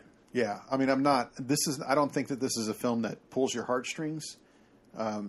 Okay, so this is a very weird angle, and I don't get it. It is really, and you can obviously see his junk in the right-hand side of the very pants. Bizarre. Like, why did Lang do this? I don't know. I think this is one of those where he probably had something in mind, but and he failed to either that or I'm just way too simple. Probably the latter. But it is we're watching it again saying, wow, that is so weird. To put it under that, it's like somebody challenged him. Yeah, it said, I bet you couldn't get a cock shot in here. Oh, yeah? Yeah. This push-in. Everyone's clothes look so ill-fitting. Mm-hmm. If you look at similar films in Hollywood at the same time, fashion, I don't know what the difference would be between Europe and America, but the 30s, the clothes were baggier, particularly in the 40s. Right.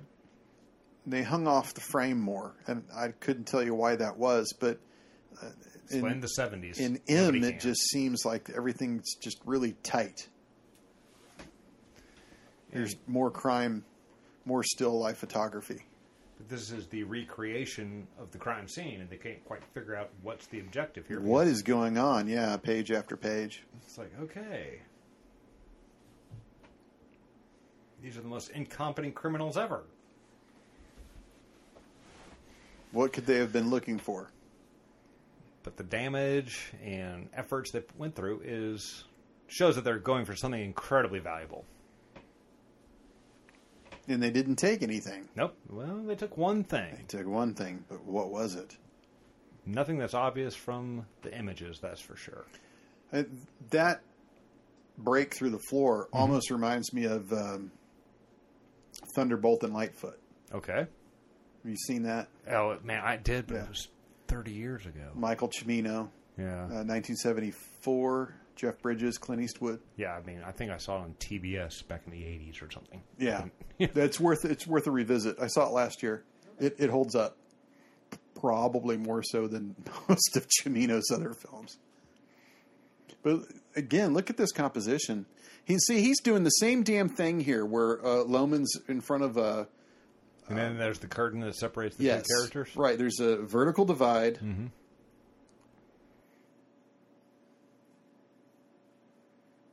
This very strange map of Berlin over his shoulder, which does not look like Berlin to me.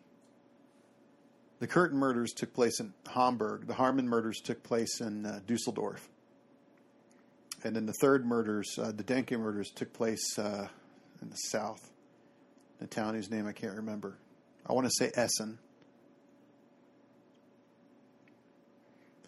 And it was... Reading Lustmord and reading Kaes' book on how current the child murders, or just, I would say not the child murders, but because Curtin was the child murder in question, but there were the other serial murders that are going on at the time, decades before they called it serial. You had the sense of the Lindbergh kidnapping. Right. And the Sacco and Vanzetti trial, and similar cases that were huge during the 30s. And you can visualize the army of photographers and reporters that are crisscrossing the city trying to keep up with the cops or trying to get ahead of the cops. I'm getting the same sense of that in M.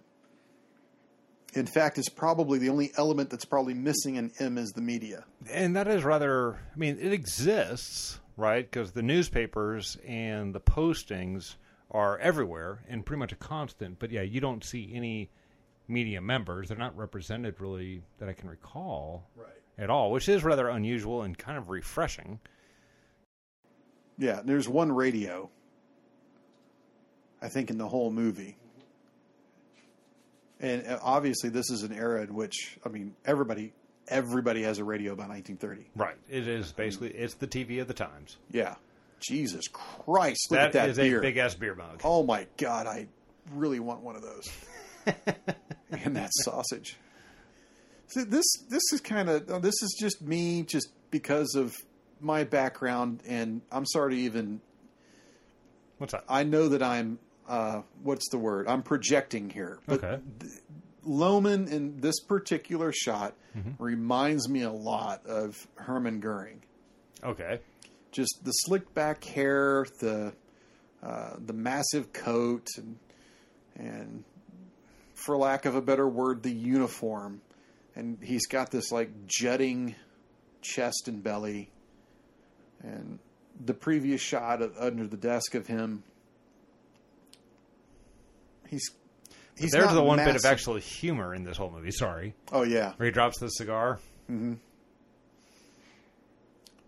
Yeah, there's humor in M, but it's so dark. Oh, man. I don't know if there's really... Man, I don't know if there's any humor in it. It is black as night if it's there. It's not meant to laugh at. No. Kind of wry humor, but that's right. not the only laugh out loud moment. Right.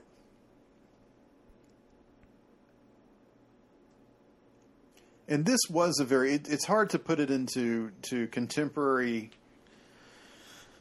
feelings and attitudes, but this was a film. There were people in the theater were on the edge of their seat of, oh, look at this. Oh, what's going to happen next? Oh, yeah. I could see this being a total and then enthralling story because none of this is cliche at this point.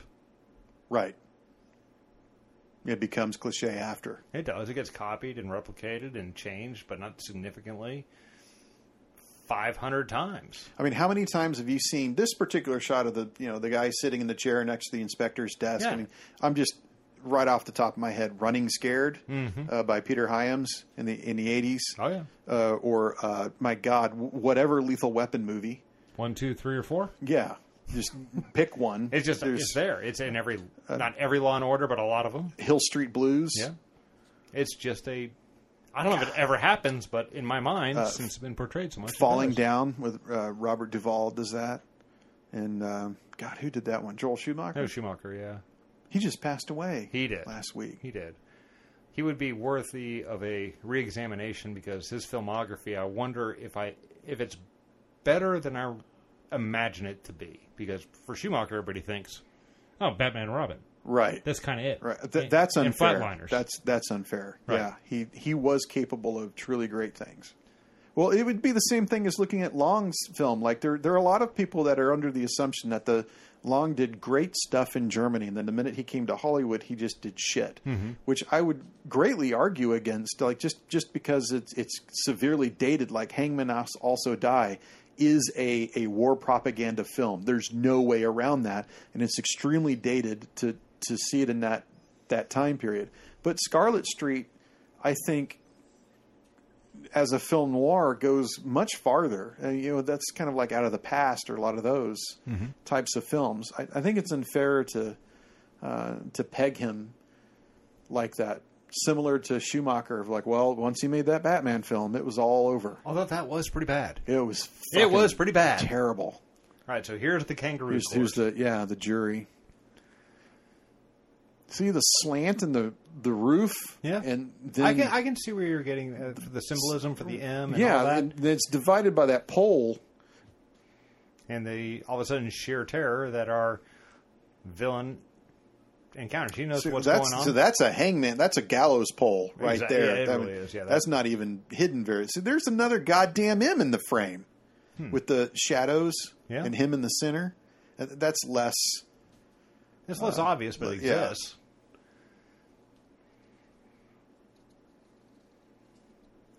And ironically, it's the guy who can't see who pins positively identifies him. Yep.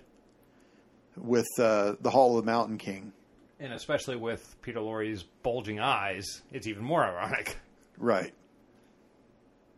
9.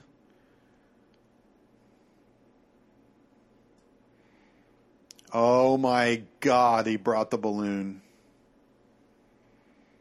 And how Long kept that out of the shot until the last minute and then revealed it. I can just imagine everybody in the audience going, he is definitely done for now.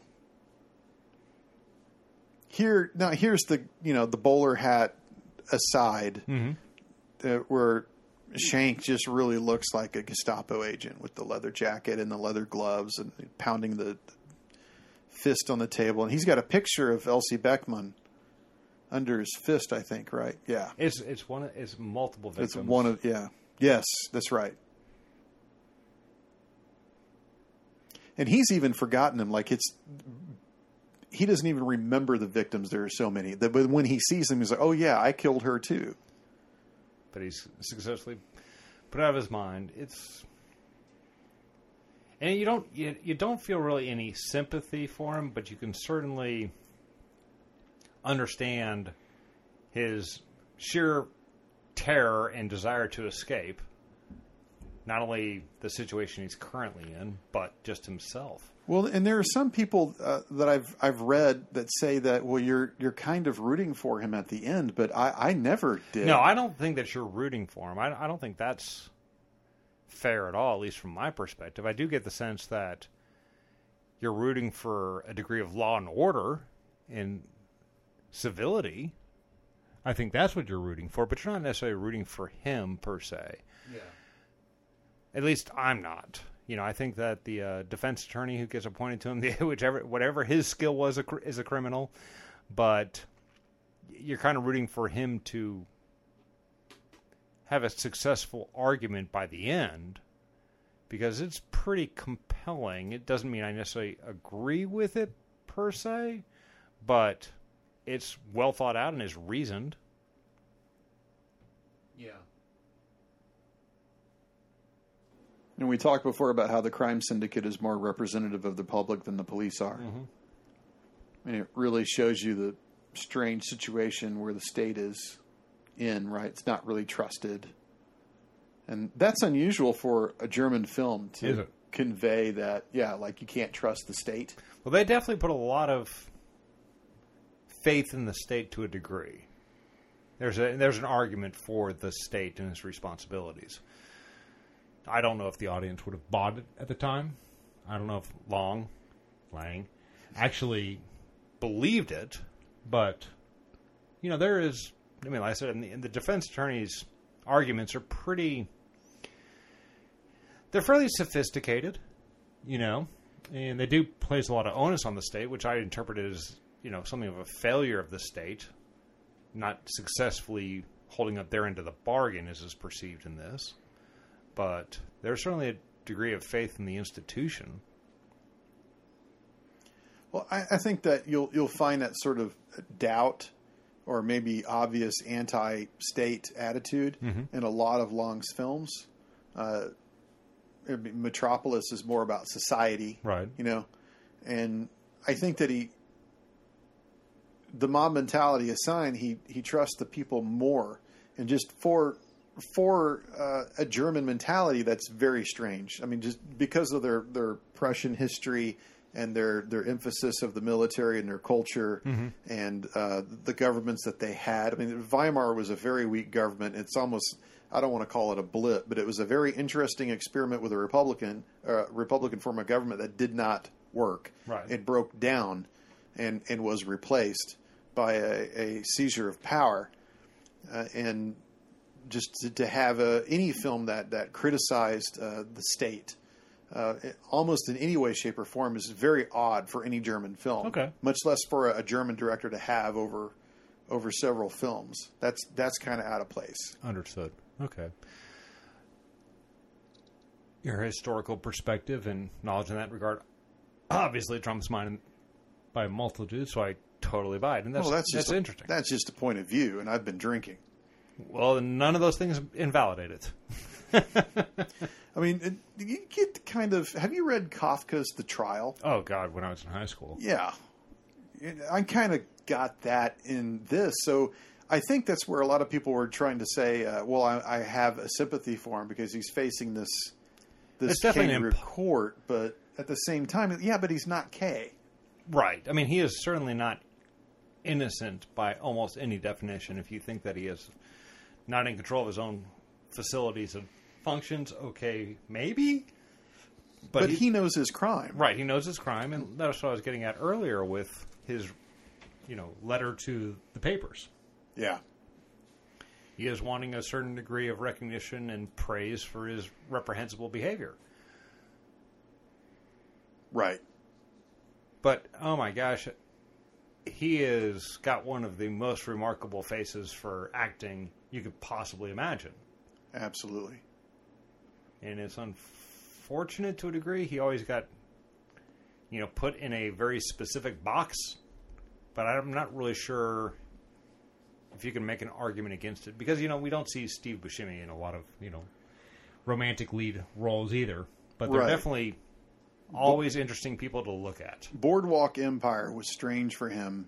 And it would be strange for someone like Lorre. But I didn't see M for a very long time after I saw The Maltese Falcon. Okay. So to me, he was always Joel Cairo. All right. And he was sort of the smooth-talking double talker. And so to me, I wasn't saddled with that. But I know that if I had seen M first, I just would have instantly been pigeonholing him, right? Yeah. I mean, look at that. I mean, my God. And apparently he almost looks like a golem. Right. To use a Jewish tradition, which would make complete sense. And that is the one thing that's really interesting about this, because I could very easily see this movie having been made in 1945 or 43, where this is a direct criticism of the Nazis directly. And I don't know if that's what this is, because they certainly weren't at that level of power by any stretch. I mean, they were starting to make pretty significant inroads, correct? I mean, at this time frame, they were starting to really make an impact on... Who, the Nazis? Yes. By 1943? No. When this movie came out. Well, yeah. Well, they had an election in 29, which gave them the largest parliamentary majority to date. And then they had another election in 31, and they lost a few seats. So that would have been after M. But then they were scheduled for another election in 33, and before they got there, the government broke down and was unable to form a majority. And Hitler convinced the existing prime minister, Franz von Papen, to a power-sharing agreement, and they went to Hindenburg, who was the president of the Weimar Republic, and he approved the deal. And so the power-sharing agreement brought the Nazis in, whereas they would have a mixed cabinet.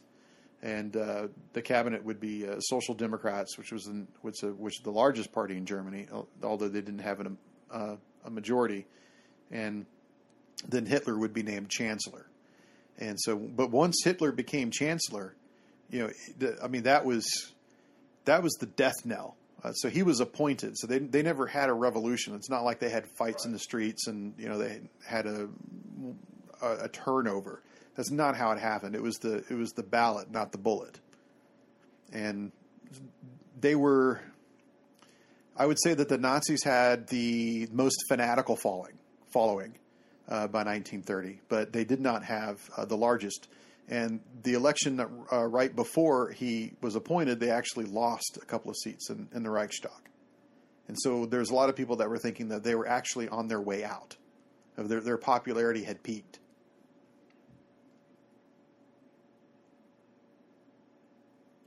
And you talk about a procedural. So here's interesting. You got like crime on the right and law on the left. Right. And there's definitely an abyss between the two. Mm-hmm. You see a lot of these in Pabst's films, not Pabst, Lubitsch. Okay. To Be or Not to Be, which is I think 10 years after this. Yeah, because it was released right after Pearl Harbor. And this guy's standing as the defender of liberty. Yeah, and reason and justice to a degree. Right, and it's almost as if he's saying, like, look, you can do this if you want, but make no doubt that when you make this decision, it's morally questionable. If not wrong. If not wrong. And the mother brings up a good point. Well, you've never lost a child. What makes you the arbiter of morality? Which I think is sort of an invalid argument, because she's basing hers on emotion, and morality and emotion are certainly intertwined, but just because you're emotional doesn't mean you're being morally just. Right. I mean, and that's the whole thing that I think is pretty fascinating about this little end game here, in that we should be on the kangaroo court side. I mean, right. They are wanting kind of what you want. we eradicate evil, for sure. It makes sense. But that's the thing I find pretty interesting about the end of this, is that there's a very compelling and sympathetic eye pointed towards following the letter of the law, which kind of makes a lot of sense now that I say it, because so much of the movie I perceive as a criticism of mob rule, and these things must be followed. There's a reason we have rules in place. It reminds me a lot of Dirty Harry. Luke and I have just watched tons of Dirty Harry, the whole thing, just very recently. And all five? Yeah, and it's really like you want to root for Harry, but man, really? I mean, Harry does some sketchy shit, right? Well, Harry's taking care of problems. Right. I mean, he would have, not Lohman, Bachman would have no chance with Dirty Harry walking around the streets of Berlin. That would be over. Well, and to a certain degree, there's a difference, right? Because Dirty Harry is a single person. He is definitely always portrayed as a individual who's making decisions. He's not following mob rule. He's following, for better or worse, Harry Callahan's rules. Right. And here's the end. So, at the end, they don't really say that he's been sentenced to death, but that's always been my reading of it. Yeah, and then what I don't like about it is it throws in, well, if you looked after your children more, then this wouldn't happen. Yeah, I do find that very strange. It's very weird, and Long actually backed that up later when they asked him about it. I think it was in Bogdanovich's book. He's like, well, I wanted to say that the mothers should really be looking after their children more. And I find that very strange. It's like, that doesn't fit any of the narrative. No, it doesn't. It's kind of like tacked on the end. Like it just ends abruptly, and then it's almost like it was pulled from a different movie. Yeah. So, and there's no solution beyond that distraught mother's call for vigilance. M was never generally released in the U.S. It only played for a week in German with English subtitles in New York. But isn't there an English language version? There is, yes. Well, a dubbed one, which ran longer. But Lorre spoke English in that. Did he? I believe so. I mean, if I'm not mistaken. Okay, so now the movie is done. There are no end credits. Right. Go to the supplements. So this is the joy of having the Criterion Blu-ray. Supplements? Yeah. There's an English version. The English version. And I'm pretty sure, if I'm not mistaken... Oh, okay. So I know about this just because of... I have not seen this, but... Okay, so Peter Lorre does star in it. In the early sound era, many films were shot in multiple versions for different countries, and it was not uncommon for a completely new cast to reshoot a film in their native language. M, however, was a more hybrid affair with a mix of dubbing and reshoots, resulting in French and English language versions. Presumably for Great Britain. Yes, in addition to the German original. The French M was found in the 1990s, but the English version proved elusive, thanks to the persistence of German film scholars Robert Fischer and Hans Michael Bach. A print was finally located in the BFI archives in 2005. Though Fritz Lang probably did not participate in the filming of this version, Peter Lorre does star in it. Thus, his famous monologue at the end of the film must now be considered his English language debut. So, okay, so they did the same thing for... I just hit play for those of you who have the... Because this is a visual medium. Right, this print is from the National Film and Television Archive, so the Bundesarchiv. So... So there's a British Board of Film Censors. Yeah, so they did the same thing to Dr. Mabuse. And this is a very rough print. Oh yeah, this is not cleaned at all. Eric Hakim